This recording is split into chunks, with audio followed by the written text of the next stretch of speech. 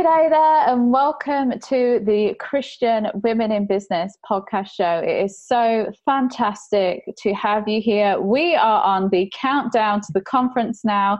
It is just over 2 months out. I can't believe it. Yes, we do have Christmas in the middle, so it's going to get a little bit fuzzy, but we are on the countdown. And today we have one of our amazing speakers who is going to be joining us at the conference. Now, this amazing fellow is doing has done and is doing some extraordinary things across the globe. So his biggest mission is to get the maximum number of people coming to Christ in any given moment in one of the crusades that they hold. And his favorite thing to do on a weekend is have a nice cup of tea with a great book. And he runs an amazing organization called Council for Global Evangelization. Welcome to the podcast, Ethan Mills. Thanks so much, Sarah Jane. Thank you. Now, we met through a friend, and I have just been so blown away by what you guys have done, and just the amazing way that God has worked through what you're doing. And you kind of saw a movement back in, was it the 70s, 80s, from memory, and then you're on another movement again, and lots of stuff's happened in between. So I would love it if you could please share your story with our audience today. Wow, that's quite a stretch. Talking about the 70s and 80s. I was a student at Makerere University in Uganda when I found Christ. That was 1981. And Uganda had gone through so much turmoil with Idi Amin and the invasion from Tanzania to remove Idi Amin. And then, of course, we had so many other governments come and fall, one after the other. But that was the time, in the midst of all that I found Christ. I was actually, at the time, Marxist-Leninist at the Faculty of Law. My law class, as a student, we were divided in East and West, so East-West, American, the Russians, that sort of thing, because the Cold War, so the time of the Cold War. So even just within the classroom, there was an ideological battle going on. And at the time, obviously, I turned away from everything called religion. And in the midst of all that going on, I come to Christ in the most dramatic fashion. So can you take us through that experience? I beg your pardon? Can you take us through the experience of how you came to find God? How it began was I was sitting down in my university room, and I used to do fine art. I used to do as a way of sort of relieving the tension from all the politics going on. I mean, I'm born in Rwanda, for instance. I mean, I better mention that. Born in Rwanda, lived through refugee life, statelessness, going from Rwanda, early 60s, end up in the Congo with the Congo crisis, mercenaries, civil wars. I went through all that as a little kid and survived all that, end up in Uganda with everything going on with Idi Amin after that. So anyway, as I said, to relieve the tension of all that history, call it socio-political history, a lot of trauma, and you're born in it and you live through it. And so anyway, even though I was studying law, I had this side sort of thing I used to do, which was paint. I used to love fine art. I thought I'd be a designer. I thought that'd be my profession. Obviously, now I'm at the Faculty of Law. But anyway, on this particular day, I was painting the epic of Christ's crucifixion, not as a Christian, but as a historical event. And so it was amazing to actually capture the moment of Christ's crucifixion in the moment of the Roman Empire. And the student walks in. It was a Christian student. He knocks at the door and puts his head halfway in, and he says, Jesus is not on that cross anymore. And I was absolutely shocked. I could not believe that Jesus was not on that cross, and thought I was on the wrong side of history. How come I didn't know he was alive? How come? And where is he anyway? If he's alive, where is he? But anyway, so he just went back, he actually didn't come in. He just left me reeling and shattered. I was shocked. Gosh. And I wish he'd said something more, but he just left. And the next, in a matter of, I would say, a month or so, my roommate at the university, he said to me, there is a preacher coming from my tribe, and he'll be here at university. He used to be a student here. He's an Anglican minister, but he'll be here. And could you please come with me to hear him? Because he comes from his tribe. And Uganda's got about at least 20 major tribes at the time.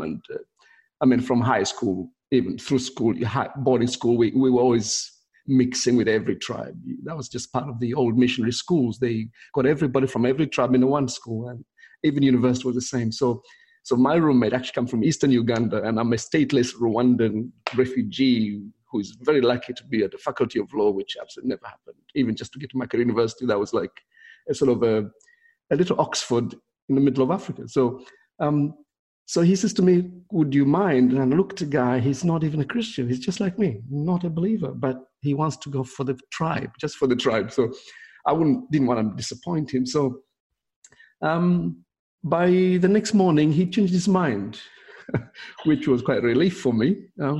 I just missed that trap. God nearly got me, so I didn't want religion. But then that morning, I walking towards what they call the senior common room, which is, that was where we spent time socializing and so on within the hall of residence. And I walk out, step out of the residential section, the wing where we were, and I see about 4 young men come down, and they said, "Hey, what are you doing today?" I said, "Well, I'm just spending a bit of time out here, just resting and walking around." They said, "Well, there's saved people today, this afternoon, are holding a mission or something. Let's go and see," and laugh at them and kill off time. And they weren't Christians, so I thought it was strange, because the night before I had said yes, and then this morning it'd been cancelled. And now they come out, and I said to them, "I do not like religion," and so they were not Christian. And they said, "Well, we'll take you there by hook or by crook." So they actually forced me down. Dragged me. There's 4 of them, so 2 on one side, 2 on the other. They dragged me down 500 yards down to this place. And, so anyway, we get there, and all the Christians were playing their guitars. I could hear the music by the door, and I begged, "Please leave me here at the door." And they wouldn't, so they shoved me in. And so the preacher was preaching about the prodigal son. That's the man from the other tribe, as we were saying before. And he's talking about the prodigal son, which I never was. So, I come from a culture of, the firstborn, you respect your father, one day my father said to me, "Do you fear me?" I said, "Yes, Father." And even if I were to kill you now, I said, "Yes, Father." So that's the culture I come from in Rwanda. And here's the man talking about the prodigal son. So the prodigal son, you had the eldest son who obeyed his father, who stayed home, and then you've got the younger one who went off and squandered the whole living and everything else, whatever else he did. And I'm sitting there listening. There's about 1,000 students on that afternoon. And I said to myself, what a wrong message for the wrong person, because I was the most obedient son. Yeah. Obviously, this is totally out of context, doesn't suit me, doesn't fit me.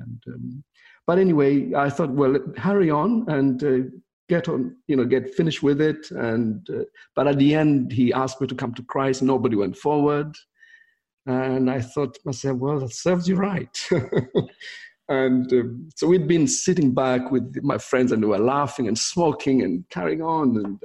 But at the end, he said, let's bow in prayer. And so, of course, there's that element of, you respect religion. There's still that residual, you do think of God, even though you don't believe in him, but bow in prayer is, we can do that. So we bow in prayer, and he started to pray. And in the praying, he stopped halfway and he shouted, "Just admit that you're lost." So I mean, I wish I could shout it right here as we speak. It was like the battalion commander in the British Empire. I mean, this was absolutely shocking. It cut through my heart. I said, what was this? And who is this? This is Jesus I never heard of. And how come no one told me about him? And my mind went back to growing up with a priest because my family was Catholic. And no priest told me about this Jesus. And wow. I actually, as a law student, I want all the priests indicted. I felt they should get arrested, all of them, for not having told me about this Jesus.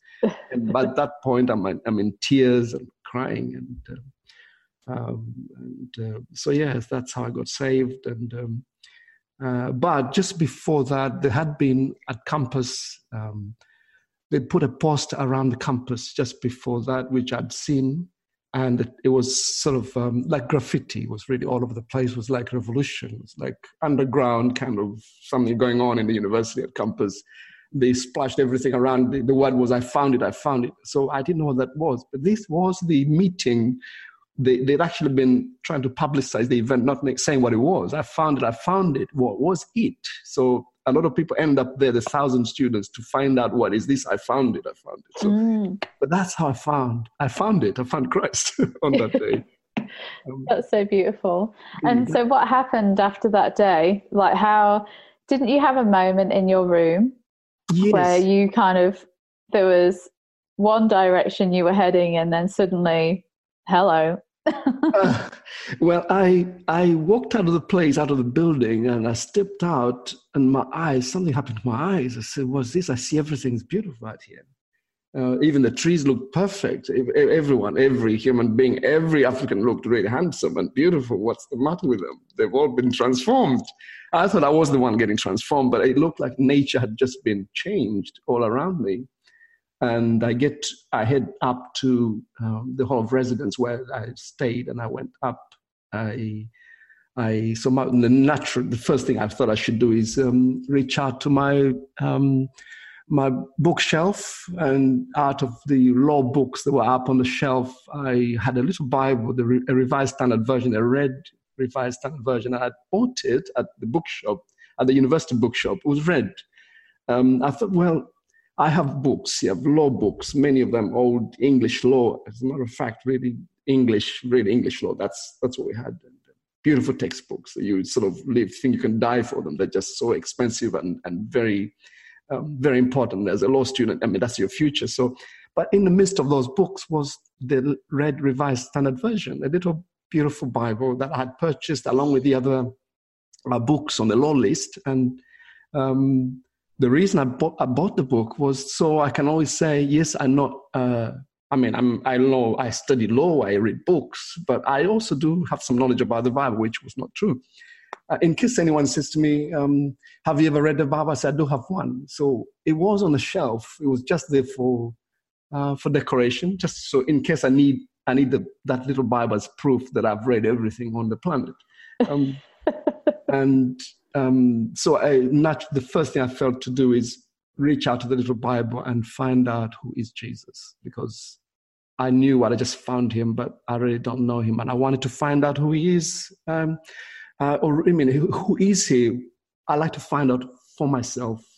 And so naturally I thought was going to the Gospels. So I read Matthew, I read Mark, I read Luke and John. I read one after the other, the Gospels. In my mind, I just imagine that I'm a journalist. It's going to look at Jesus from every angle. I imagine Matthew must be one of the journalists. Mark is the other, and of course the rest of them. They're all journalists capturing the story. Who is Jesus? Put him under the camera. And so I followed Jesus through the streets of Galilee. I follow him through Jerusalem. I watch him, what he says, how he relates to people, the questions that fielded to him from the Sadducees and Pharisees and scribes and lawyers. I loved how he answered them with questions. They ask a question, he throws another question at them. And I loved how he engaged with the people, especially the common people. So, and of course, in that process, I really get to know him firsthand. And I would recommend anyone really wanting to know Jesus, you still need to go back to the Gospels and find him and follow him, especially how he relates to people. And I was fascinated by the fact that he seemed to have two main things he was after. One was faith. He everywhere he went, your faith has made you well. And he would be astonished that someone didn't believe. And almost in every case, it was the faith that was operating on that journey. And the other thing was the kingdom. He seemed to have this philosophy of the kingdom. And I've taken a lifetime, actually, to understand that. That's what Jesus is like. I say he's such a compelling personality, and you really get to know his personality, even reading the story. It's not a story, it's very visual, very vivid. So yes, the beginning of my salvation was such, but the next thing that happened, all this happened within 2 weeks, by the way, apart from the fact that I read the Gospels. Apart from the fact that I read the Gospels, I now went back to, I had to go back to the start, and I had to read from Genesis.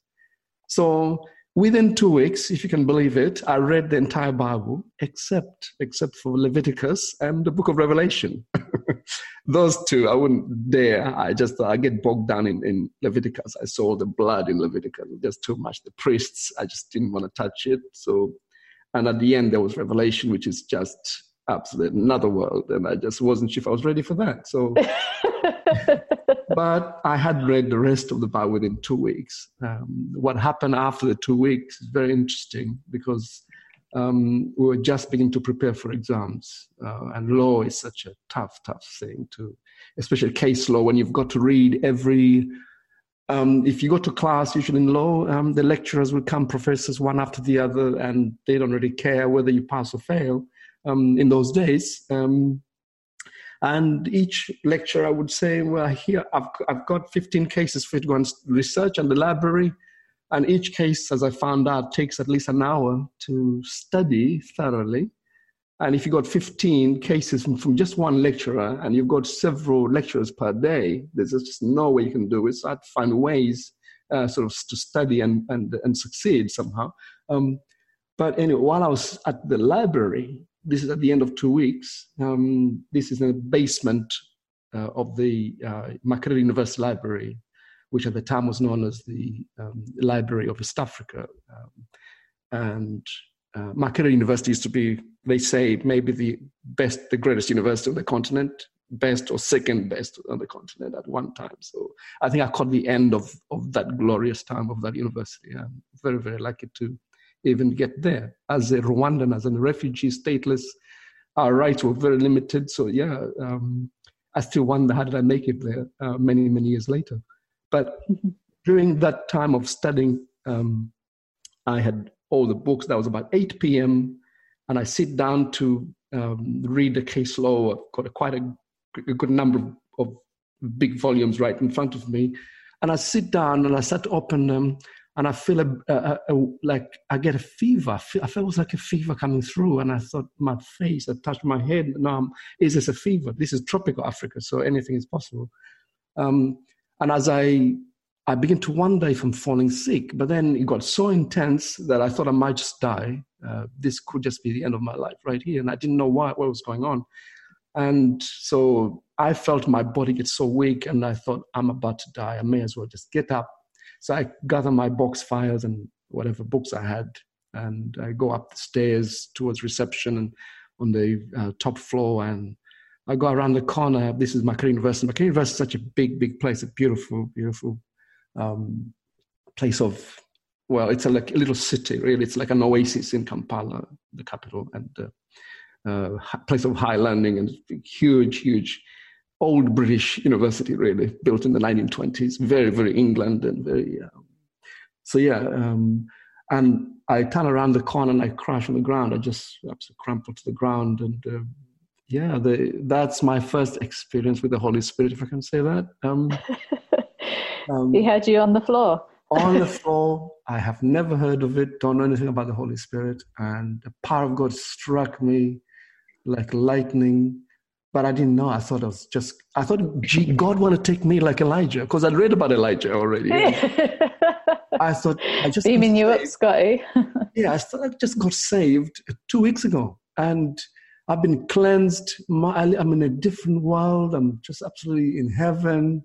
Every day I say to myself, what's happened to me? And maybe now God wants to take me. I'm just not fit for the earth. I'm just too changed and too thoroughly converted, and absolutely, maybe God thought I was not good for the earth. I didn't belong here anymore, and he was going to carry me away. In that moment, that's what I felt. And so I thought I was going to die. And so 20 minutes I was on the ground, and my chest is, it was like, it was very intense. My chest going up and down, my stomach, everything. My whole being was being emptied out, really. And so then God didn't seem to take me away. I seemed to still be around on the ground. Don't. And then I saw students passing by, because this was just after 8 p.m. and Macquarie University, this is a weekend, it was a Friday evening. And weekends, the students get drunk and everything else. Everything goes on at university. It's just, and as students were passing by on the other side, and they said, "Oh, he's drunk. He's drunk." That's what they do. They get drunk over the weekend, and they should come and help me. I really wish they could come over and get me up and help me, but no one was helping. So, oh my gosh, just had to lay there. Yeah, and so anyway, I got some energy, and I got up, and I took a few strides, and I crashed on the ground again. I think I was there for about an hour. So I hit the ground again, and the same thing happened again, all over again. And when God was finished, I got back to myself, and I got up, and I said to myself, well, I feel like my whole body's been absolutely wrung out. I've been absolutely, as if God has just pressed hard on my whole being. I couldn't go back, so I had to head down to the Hall of Residence again. And I know I'm not going to die now, but it felt like I'm on a holiday now. It felt like God just put me on a holiday. So I head down to the Hall of Residence, and I went back to my room, and I said, my life is not the same. What's the future here? What's going on? What is it God wants?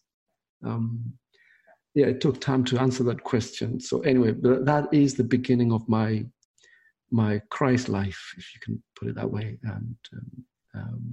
And of course, at the time, Uganda was going through one of those episodes of conflict. Idi Amin was gone, but there were different factions fighting to take control of the country.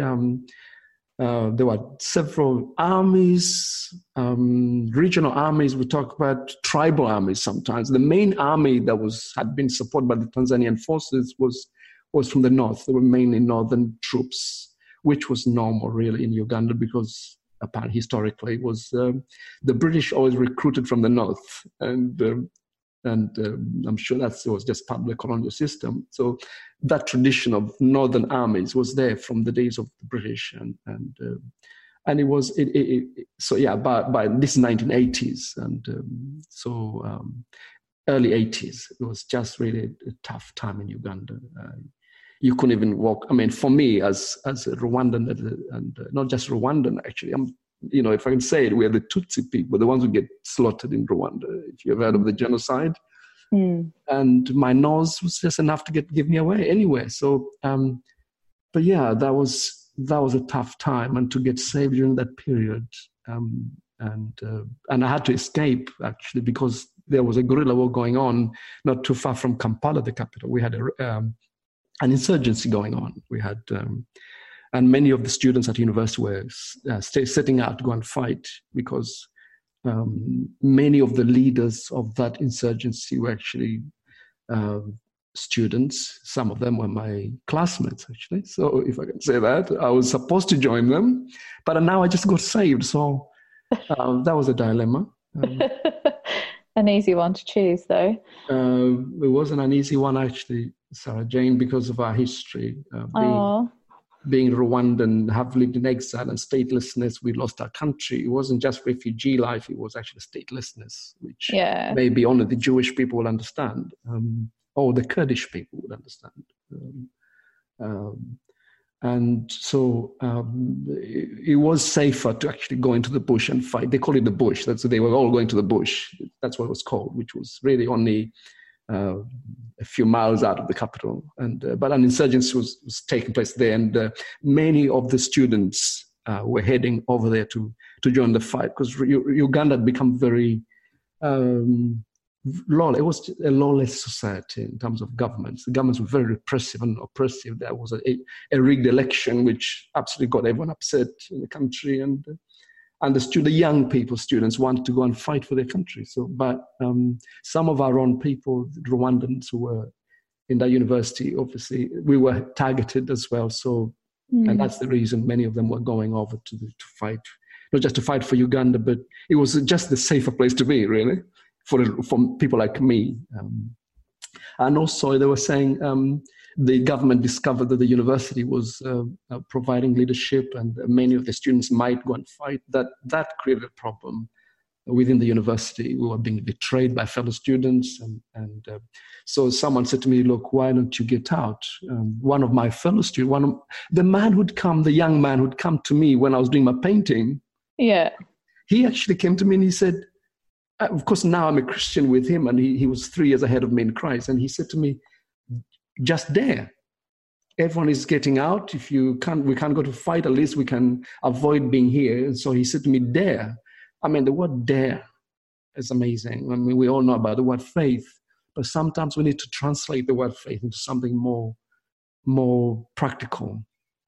And sometimes it really means daring. It means going against everything you think in your mind. It means it is possible now that you're in Christ. Oh my God, being in Christ was everything now. It redefined everything I do, how I think. If I'm in Christ, if Christ is in me, if Jesus is in me, well, that government just can fall apart. That was our attitude. Especially a little group that was around me, including this man, David. His name was David.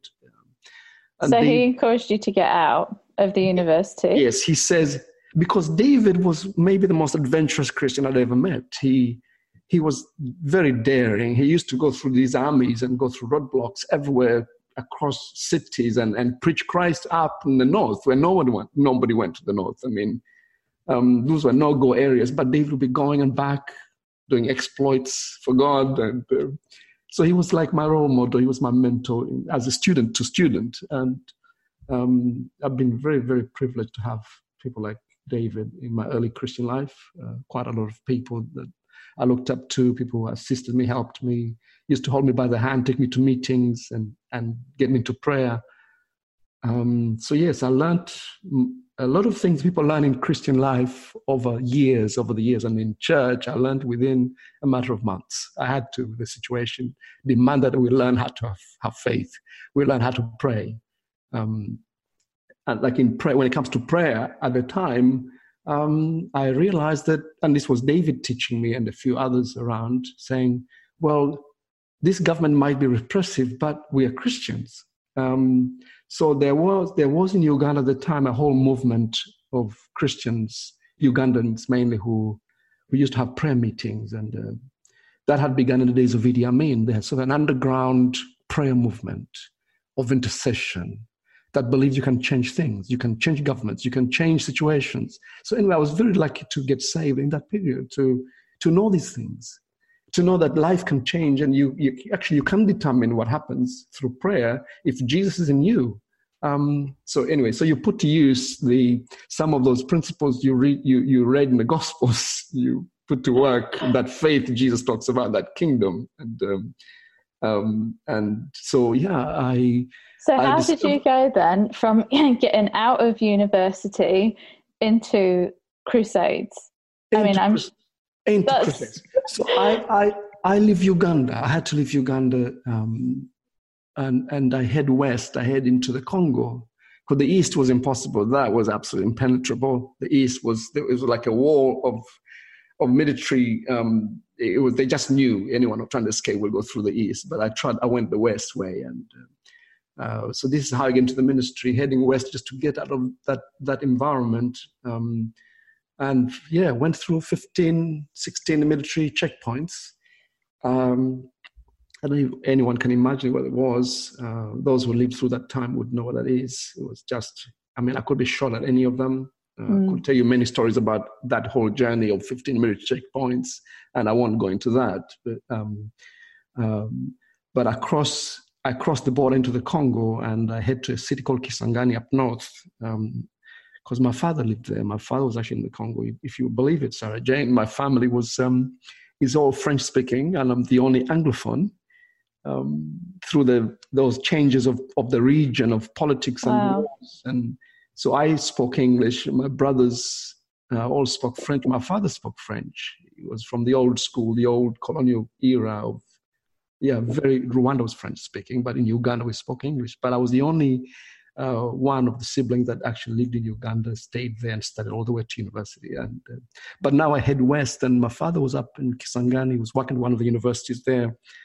And it was when I got there, I was there for 7 months. And this is 1982, by 83, June 83, the 6th of June, and that's, I discovered that was D-Day in Europe, D-Day, not landing at Normandy kind of thing. But that was the day Jesus visited me in that city. And he said, you must give up everything. I had all my law books there, taken everything with me, which was very risky. But that's when Jesus appeared to me. That's the first encounter with Jesus about ministry and callings. And he took away my future, absolutely killed all my dreams by saying I should be in the gospel and the ministry. And from there, I head south into Zambia, looking for a place that's where they speak English. I mean, how am I going to be a preacher in a French-speaking country called, at the time was known as Zaire, but it's the Congo today. They call it the Congo. People would know about the Congo and all the troubles in the Congo. Those troubles were there. They've been there for years and years. But this is my journey. So I end up in Zambia. There are many stories along the way. Someday you might read about all that in a book sometime. But so I go through Zambia, another long story in Zambia. But in Zambia, I learned so much about what you call the ministry. I encountered Reinhard Bonnke's ministry in Zambia, encountered crusade evangelism. I attended his crusade for 14 days and studied what is evangelism, what is the Holy Spirit. You know, we read about the Holy Spirit in books, in the Bible. We even experience the baptism in the Holy Spirit. We experience so much, but to actually be on the grounds with the Spirit of the Lord moving like the summer winds. That's how I describe it, the summer winds. To watch Reinhard Bonnke, if some of you have heard of him, to watch the man stand on the platform and say, Jesus, don't you feel it? And the whole stadium gets struck with power as if it's a tornado or something. To watch the cripples throw everything and walk and blind, the lame.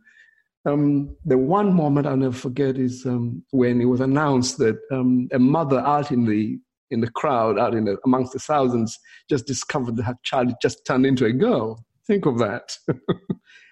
Oh my God, I'll never forget the moment. But anyway, that was my first experience of what is evangelism, what is the gospel, and you watch it day after day after day. And that's where I learned everything, really. Apart from the fact that I had a wonderful church life in that city, Lusaka, the capital of Zambia.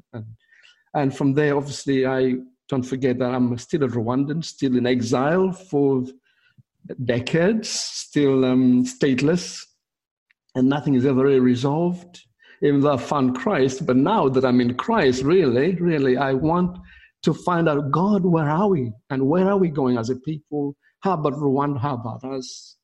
But obviously, God doesn't really want to listen to that because he wants me in the ministry and in the gospel. But really, so anyway, from Zambia, just cut the story short, I end up in Australia because God opened the doors for me to come to this country. But coming to Australia for me was another gateway, really. I thought I'll go to India. By then, I already felt I'm going to end up in India and preach the gospel in India and die in the Himalayas as a missionary. I didn't know much. Even though I've seen Reinhard Bonnke's crusades, I still did not know the way forward, didn't know how does one get to do that, I still knew all I need to do is just be ready to serve Christ. But I thought I'll see the Lord will probably take me to India. And how do I get there? Just before I left Zambia, some Christian people said to me, how are you going to get to India? You might have to swim across the Indian Ocean. You have no country, no passport, no state. You're absolutely stateless. So how do you propose to do this? I said, well, I'm going to get to India. And that's when God opened the door for me to come to Australia. So the first thing I did after getting my passport was to head to India. And, so I did India, Thailand, Indonesia, Pakistan, and I went back several times. So I started to do what people call missions. Sometimes when I listen to Christian people, I hear what they're doing around the world. I say, okay, so missions there, I have done that. And there are many ways to serve Christ in the gospel, in the ministry. There are many ways to, we learn, there's so much they teach in Bible colleges, in Bible schools. How do you serve God? How do you do this? I do that. So one of them is missions. I had done that. I knew exactly what that is. And then I was able to go back to Africa and do missions again in different parts of Africa. And I'll be back to Australia until May 19, 1992 in Melbourne, when the Lord visited me with the power of God like I've never known in my life. So Sarah Jane, I don't know if you want me to get into all that, but the journey is such a long journey. Even at that stage, seems like I'm still at the beginning. Well, he basically, you basically started your own kind of movement in Melbourne. Is essentially kind of a roundabout way. All right. I love that, Sarah Jane. I never had a chance to interpret that to myself. And from that, you've seen many amazing things happen through the power of God and the healings, and just how the Holy Spirit's moved through your ministry in Melbourne. And maybe we will leave those stories for another time, but it is because of those stories that you know what you know today. It's given you insight into the Holy Spirit in a really unique way. And sorry if I'm putting words into your mouth. No, that's, I like to hear from you. I love to hear from you. Feedback is always good. So that kind of, I mean, first of all, being English, I was born and I had a pretty cushy life.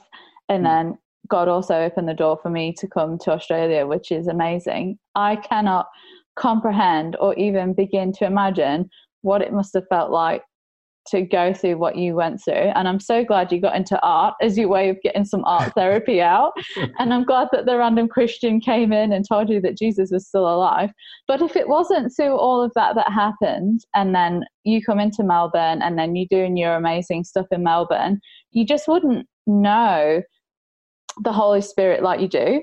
And you wouldn't, I guess, begin to even able to explain that it's through all of these, and so you even just being hit onto the ground by God, that you understand the power of God. And that's one of the reasons why we wanted to invite you to our conference in February. And I know that you put in a book together as well of the amazing story and journey that you've been on. But from those experiences and from seeing, like you were saying, oh my gosh, seeing the woman, I think you said in your story, the woman turning into a female or yes, or something, like we cannot. It was a baby. A baby. Yes. We just can't, we just have, I feel like, I don't know, maybe I was just born in an era where I was a baby, like when you were going through some of that stuff. And I'm just like, I read the Bible. And this is why a supernatural business came from as our kind of topic for the conference. Like I read the book of Luke and I'm like, okay, this is awesome. And then I've gone into Acts and I've gone, this is even more awesome. And I want to see that in God's time, but I have that passion and that drive to go, okay, if the Holy Spirit can do that then, surely he can do it now. There's a reason why business owners are being lifted up. I feel like the church has gone to sleep. I'm sitting there in churches and thinking, oh my gosh, this is not what I'm reading in the Bible. This is not what I'm learning about. And how you said the characteristics of Jesus, why are we not seeing that? And so one of the reasons why I was so incredibly inspired to even be able to meet you that time. And I feel that it's such an honor to have you at our conferences. You've seen it, you know it, you experienced it, and you know that it can happen.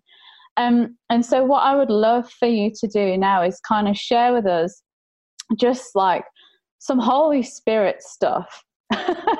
Like, get us excited about one of the questions, as you already know, listeners, is we get people to share their top 5 tips on your craft. And I was speaking with Eaton before this podcast going, well, I don't know how you say this, and like, it might not be your top 5 tips on your craft, but I am so hungry to learn about the Holy Spirit, and I'm so hungry to see and to learn. And so would you mind kind of capturing in somehow, with be your top 5 tips or however it comes out, just teach us a little bit about the Holy Spirit and take us and prepare us into that moment that's going to happen in conference? I think it was the idea of the Holy Spirit really is, it was Jesus who spoke about the Holy Spirit. He said he would send him. He said the Father would send him in his name. And he said it was to our advantage that he goes back so he can send the Holy Spirit. And there's a lot to be said about the Holy Spirit. And maybe Christians need to go back to that. And there's so much we're so busy with in Christian life.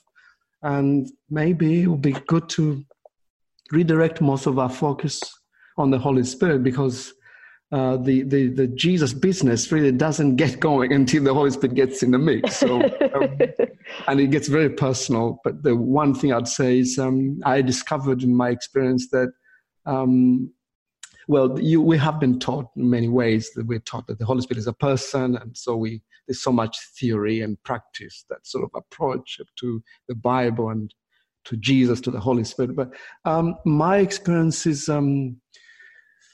we need to get to discover that the Holy Spirit doesn't just come, he visits. It's a visitation. And generally speaking, I think God visits. Everything supernatural, everything divine, everything is really a visitation.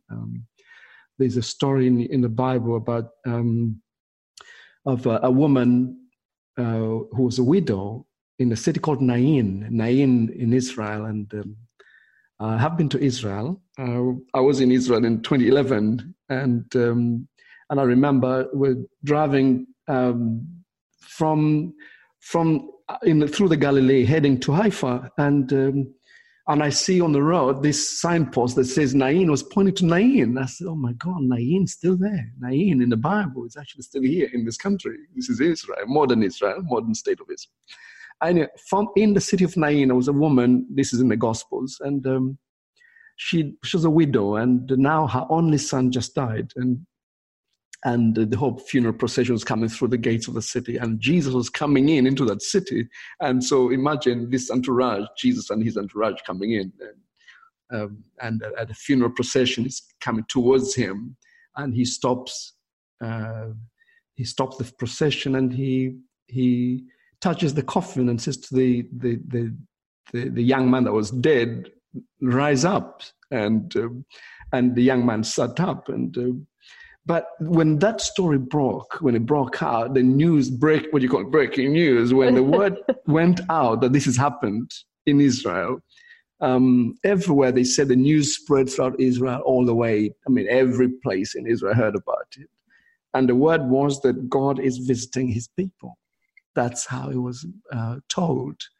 I think we'll probably get to experience God, not just get to know God, get to experience God much more if we begin to expect him to visit. And usually he visits through the Holy Spirit. So we've done all the praying, we've done all the fasting. I had the privilege of going through that process where I learned to fast because I needed to fast, and the politics on everything in the regions where I'd been, you really had to fast. You didn't fast because you're giving up food. You needed to change the world. You needed to change your situations and change it. And regimes that were, they were out to kill and destroy. But so prayer was a totally different dimension. Fasting was, but It's when the Holy Spirit comes and you realize that God is with you. I mean, God is with us, yes, but when he starts to move, everything moves. Everything moves. And in the story of the widow and her son, the word went out that God is visiting his people. My experience with the Holy Spirit is that he's visiting. I could give you many stories, and I'm sure we will talk about it at some point, maybe at the event with the women's business meeting. And but in that time, the news got to John the Baptist. Out of Nain, got to John the Baptist. He was in prison, and he heard what's happened when the news was spreading across Israel that God is visiting his people. And when he heard about it, he sent 2 of his disciples to go and confirm that this is it. This is Jesus. He had to be him. He had to be that Jesus. That was his cousin. We forget this is actually a family. So, but in a prison, and he heard about it and God, this has to be him. Can you go and confirm? And then the 2 men found Jesus, and he said, tell him what you've seen and heard. The blind see, the lame walk. Oh, such a beautiful story. And this is what's going to happen with the Holy Spirit. Because the Lord gave us the Holy Spirit. I mean, how many tips can I give you? The Holy Spirit will come. What do we expect? What do we expect when the Holy Spirit comes? Well, he will bring healing, of course. Healing anointing, healing ministry, that sometimes takes quite a large part of what we expect with God. There's need for healing. And Jesus was a healing minister, a mighty healing ministry, extremely healing-focused ministry. But we forget healing when it came through Jesus. It was the blind see, the lame walk, lepers are cleansed, the dead are raised. Such a challenge to the church. I mean, that is a category, I call it a category of miracles. I mean, it's category A. Category A. And so over the years, actually, years back, I used to read that God, Jesus, that only God does stuff like that. I'm all right about healing, but the blind, the lame, that stuff, it's only the special ones who do that. But all I'm trying to say is we should let God do the whole range of what he does when he sends the Holy Spirit. And whereas to begin, but to heal the sick. Like as I said before, from May 19, God began something, you call it a movement. It was a movement, truly it was. When I look back, it was beautiful to watch. And it's never really stopped. It hasn't stopped. Because then I stepped into the blind seeing the lame walk. When I call it crusade evangelism, I discovered there is that dimension. But John the Baptist then realized, well, this is it. And he was ready to depart. He was ready to go, and that was it. But that is the kingdom. When the kingdom comes, God begins to move with power and anointing. There's a number of things we have to consider. We can't just say the Holy Spirit. There has been a question within the Christian world, evangelicals who are probably not so focused on things of the power and anointing. When my ministry started to really move with power and anointing in Australia, I had quite a problem because within the church, they said, but it can't be like that. You receive when you get saved, you receive the Spirit, and oh yes, of course, there is the baptism in the Holy Spirit, and then you've got to become Pentecostal to push that idea of baptism in the Spirit.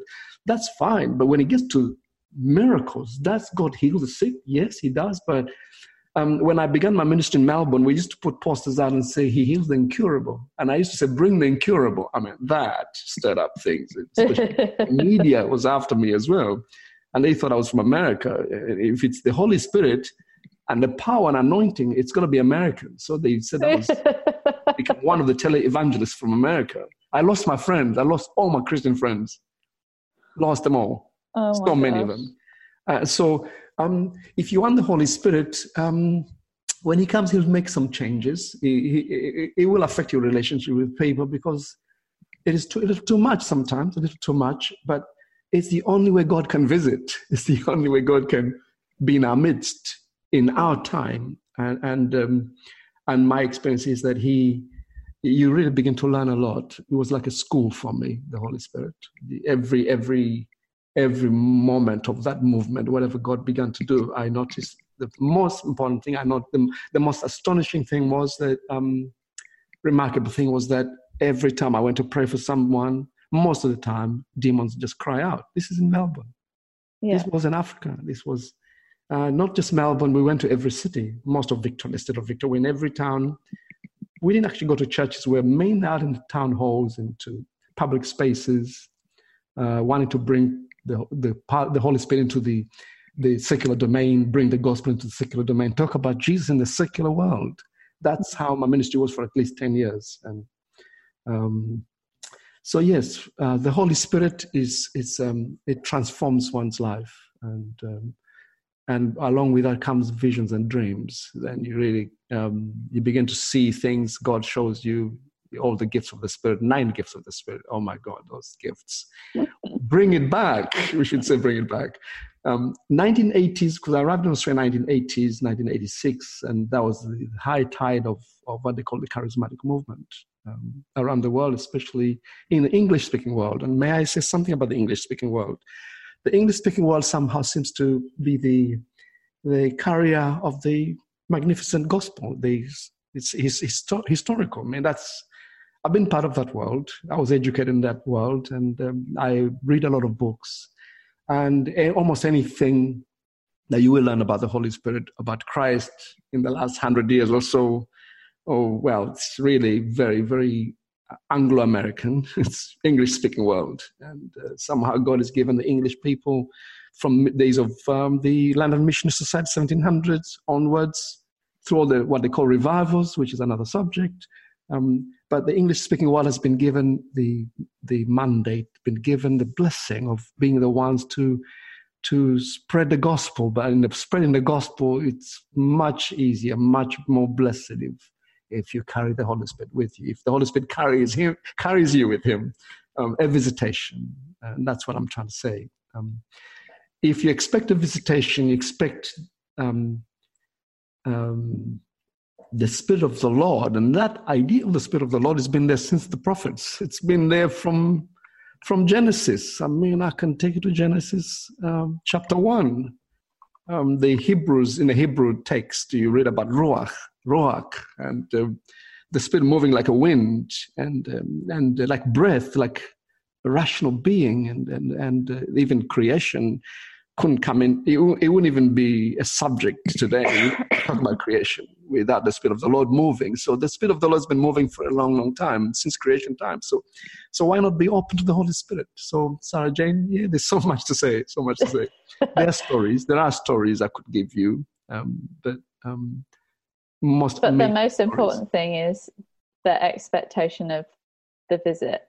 Yes, I guess is what you're trying to position in your heart and even just your mind to go, I'm expecting the visitation from the Holy Spirit. And I guess it is really up to the Holy Spirit from there. It is. On May 1992, I was very, very I was fatigued in terms of Christianity, the gospel and so on, the call of God and everything. And you preach there, pulpits here, pulpits there, done missions already, I'd been to India and so on. But I knew deep down there's this dissatisfaction, there's this, not a hunger as such, but a frustration of there is much more. And I look around the ministries and churches and pastors that I knew this. It's got to be better than this, and I'd come to a point where I really didn't think I could go on. The call of God on its own is just not sustainable, and yes, I'd experienced the Holy Spirit back in Africa, in Zambia in particular.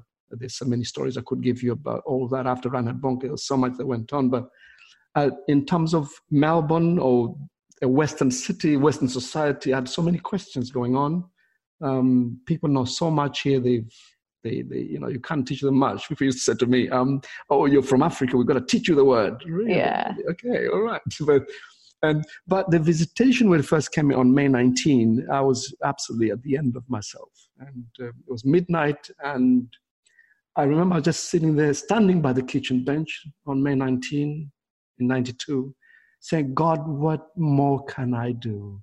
I have prayed, I've fasted. I know there's got to be more. that Christianity that I see, that I've known even in the past. I've had a taste of it.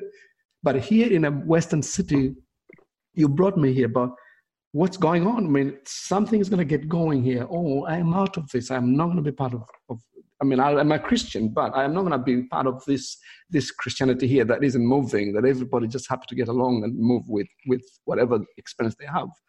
And on that midnight, it was midnight, I remember. And standing there going, God, what more can I do? It's just my mind. Because a short while ago, you mentioned the mind, how the experience with the Holy Spirit affects your mind. And I remember it was about the mind. In my mind, I was questioning things. And I wasn't speaking. I was not speaking. I was just thinking, just the mind. Thought on the edge of thought as I feel desperate and wondering, I'm frustrated and everything else. In thought, in that moment of thinking, God, what more can I do? And it was in that moment that a fire came up my feet. It was like a huge flame just seemed to lap up my body. And really, I wish I could say that fire came from my head. It didn't. It just came from my feet. And I said, God, this is God. God is visiting me. Oh my God. In an instant, something has happened. The world is about to change. And on my head, I feel like someone just tipped oil over my head. There was like absolute copious amounts of oil just poured out over my head. And my arms were electrified, like it felt like just laying hands on the sick. That is how it began on that midnight. Within 30 minutes, people were falling out of their chairs, out of their beds with their pajamas, like they say, in Melbourne. That's awesome. But let me say again, just to reiterate, it's a visitation. He's a person. The Holy Spirit is a person, really. But Jesus said he would send the Holy Spirit in my name. Let's just say a little about that, because he is sent in his name. He was promised. I don't know how we could live a life without the Holy Spirit. And Sarah Jane, there's so much to say. We haven't even begun to talk about the stories of 10 years of the Holy Spirit's lives being transformed, of occultists and shamans coming to fight me in Melbourne from around the world. There's so much to say, which the whole thing was like a wonderful adventure, but it was a school. I got to know a lot about the Holy Spirit, how he works, by watching what he does in people's lives. And you're talking before about the business element. I had people that came to join me. It was like the group that joined David at the beginning. They were many of them thieves and robbers who joined David to sort of rally for the kingdom. Back then, when David just came out of Ziklag, a place called Ziklag, so people that sort of came around we used to call them fruitcakes, were mixed up people. They call them down and outs, where people were not educated, people were jobless. And that was just, and of course we had the recession.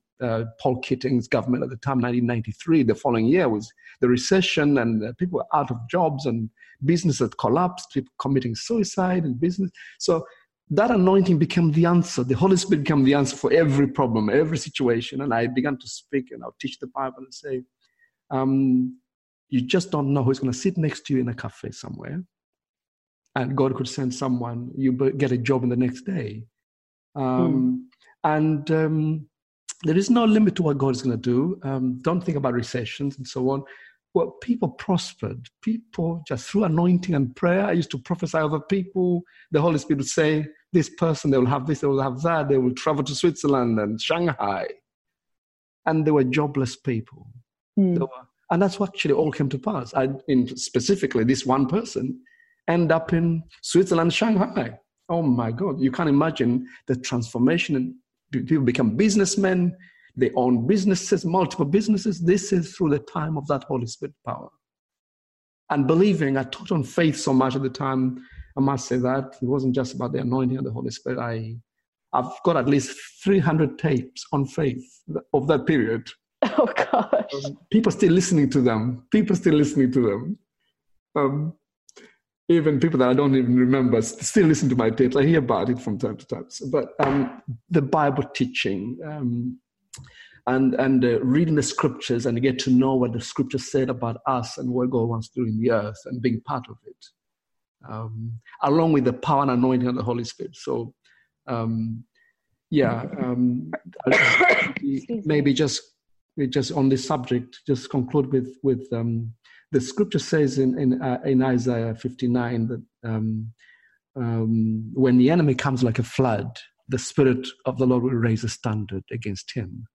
We need the Holy Spirit, and the opposite side is Satan. Believe me, Satan is frightened of the things of the Holy Spirit. People who understand the Holy Spirit, it's not all just about signs and wonders. The Bible says how God anointed Jesus with the Holy Spirit and with power. He went about doing good and healing those who are oppressed by the devil. There is an oppressive regime that comes from Satan. It ravaged people's lives. And it's only when the Spirit of the Lord comes with those who carry it that change really begins to happen. But it's always good to know that people have already read the Bible, that they still believe in it, because that Bible reveals a lot about what God is going to do. There's a whole agenda. There's so much to say. There's a whole lineage of messianic lineage that gets us there. The prophets are part of it, and the apostles are part of it, and we are part of it. So, but at the end of it, the cutting edge of it is the power of the Holy Spirit. The power of the Holy Spirit. That was Isaiah 59 I was talking about just before. But Isaiah 60 and 61, which is really an extension of 59, 60, 61, if you read that in conjunction, you discover that in Isaiah, end of Isaiah 60, before you get into 61, it says that the Lord has put his word in our mouth and the Spirit upon us. This is the last verses of Isaiah 60, and you step into Isaiah 61 verse 1, and he says, the Spirit of the Lord is upon me because he has anointed me. Really, you cannot run with 61 without 60 and 59. So as I said, the scriptures already have this build-up of revelation to equip and strengthen and guide, so the Holy Spirit can then come and move with power like the winds, like the summer winds, as I said earlier. And then we might even hear the voice of God speak in our midst, audibly. How is that, Sarah Jane?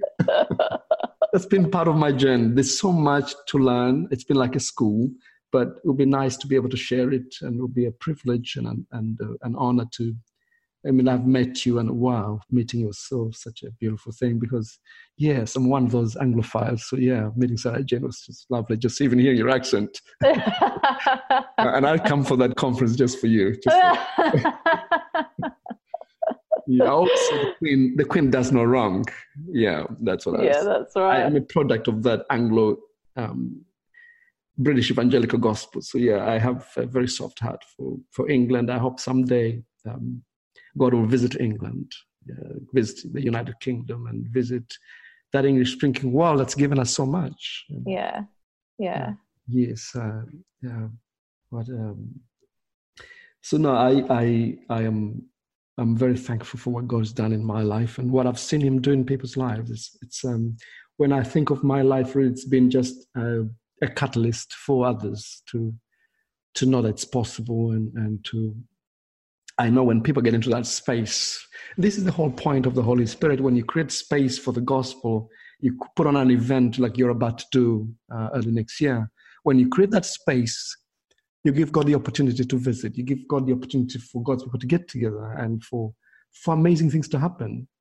Obviously, God is sovereign and he can do things from one end of space to another, but he works with his people and through his people, through a podcast like this and through even conversations like we had when you came down to Melbourne when I first met you. What a beautiful time that was. And maybe it's time to people to realize, yes, it's God, but it's also us.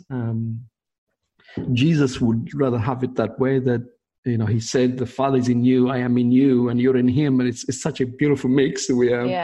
It's not all just the Godhead out there. We are part of the... We have to do something. And I think that is probably one of the main points that is also tied into supernatural business and also in evangelism as well is you saying yes to God in whatever it is that you're doing, be it an event, be it with your business, because like Eaton's got all of these amazing stories that he can share with us of how the Holy Spirit's moved, that having a business is the exact same opportunity to go, okay, God, let's do this business and I want to show your glory through it.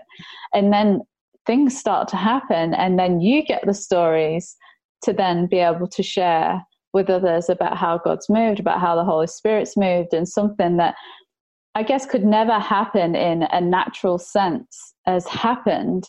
And it's a really simple evangelistic tool that doesn't make you feel weird, because then it's part of your story and no one tells a story better than their own story.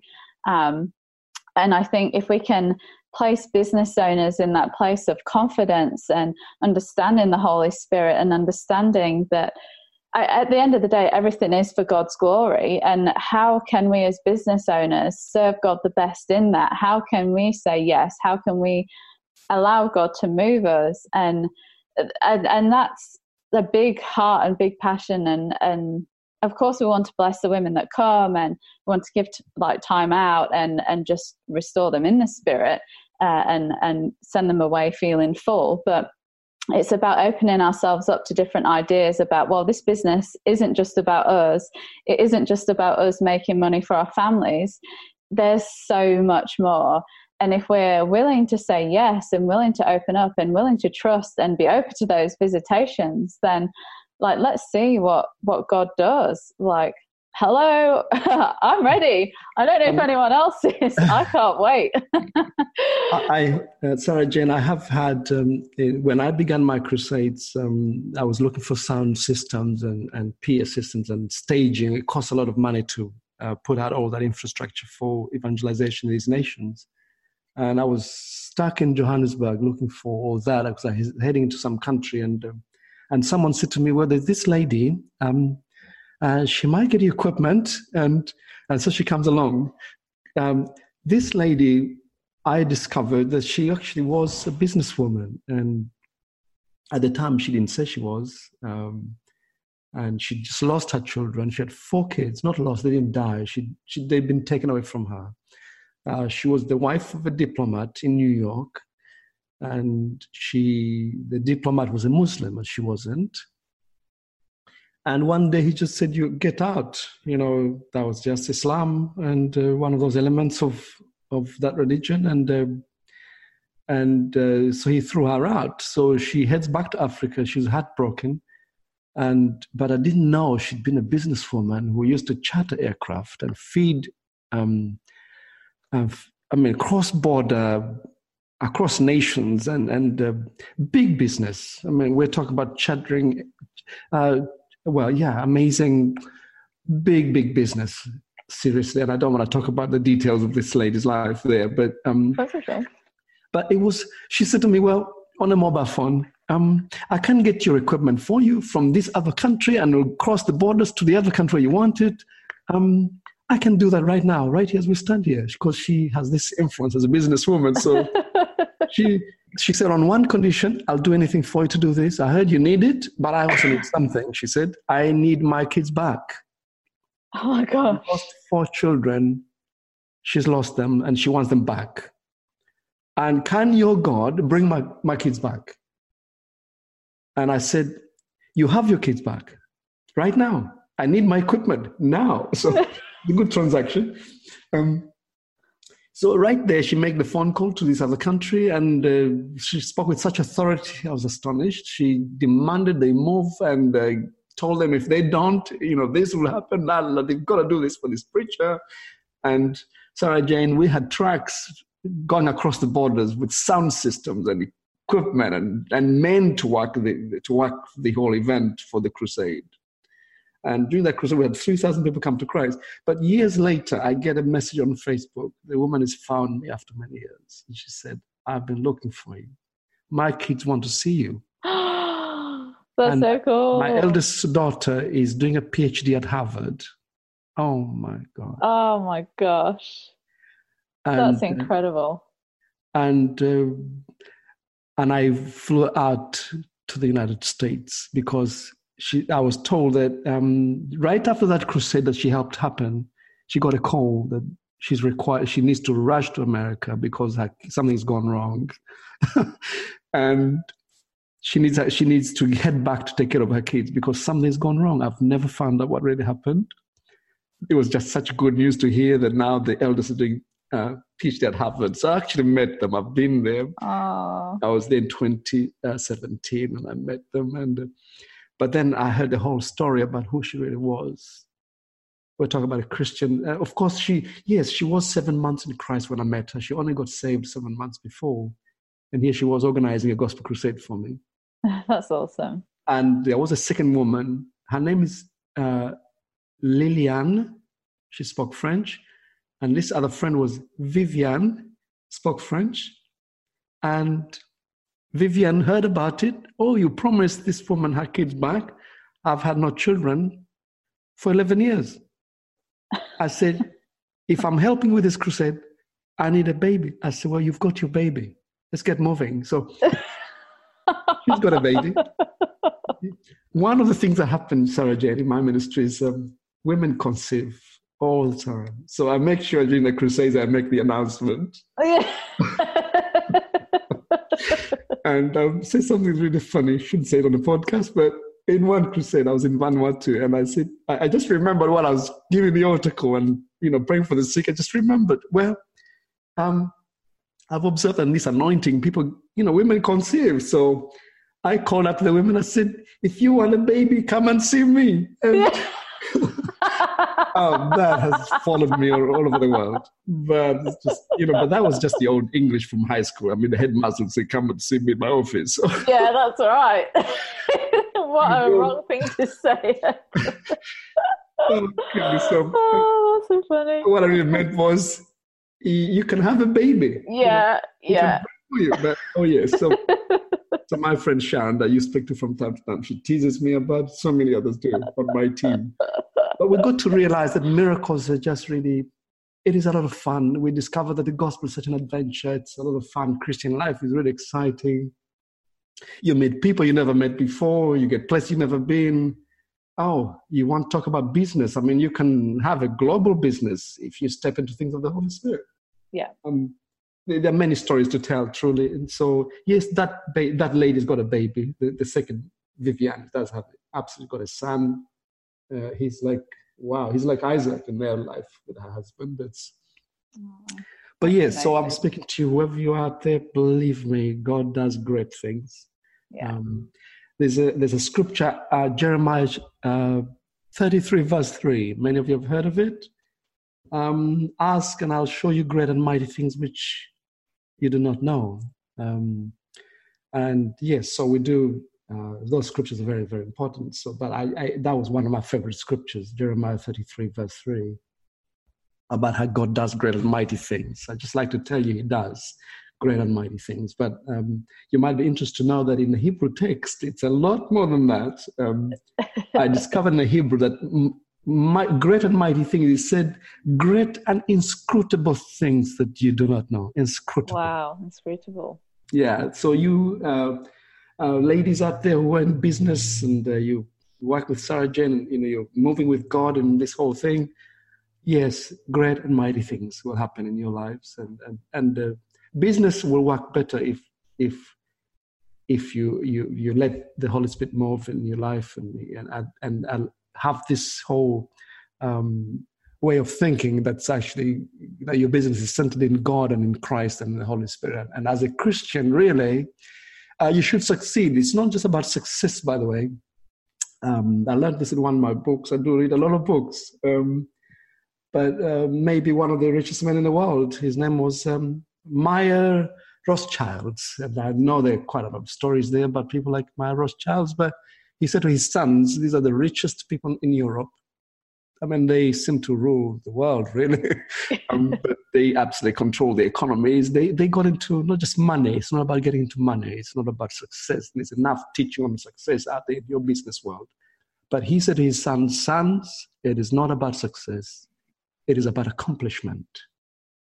Those who handle money and who want to really be to prosper through Christ, let's learn something. It's about accomplishment. What is it you want to accomplish in life?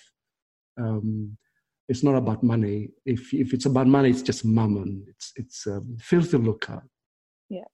But it's actually it is not about just money. It's about the kingdom, and God is ready to prosper. I mean, if you come into that space, as I said, in a conference like you're coming into next year, or any other space where, you know, we're ready to meet God, your life can change in a blink, in a moment, in a day. But get out of those scriptures.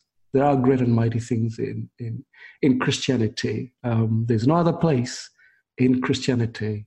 We haven't even begun to even scratch the surface of what God can do. So some of us have been there, and I've seen what God can do. So yes, faith.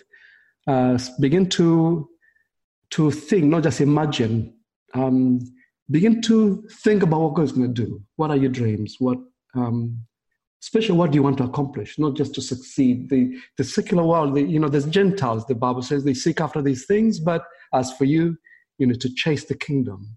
Because when you chase the kingdom, these things come after you. Then God just seems to follow you with all the blessings, material stuff we're talking about.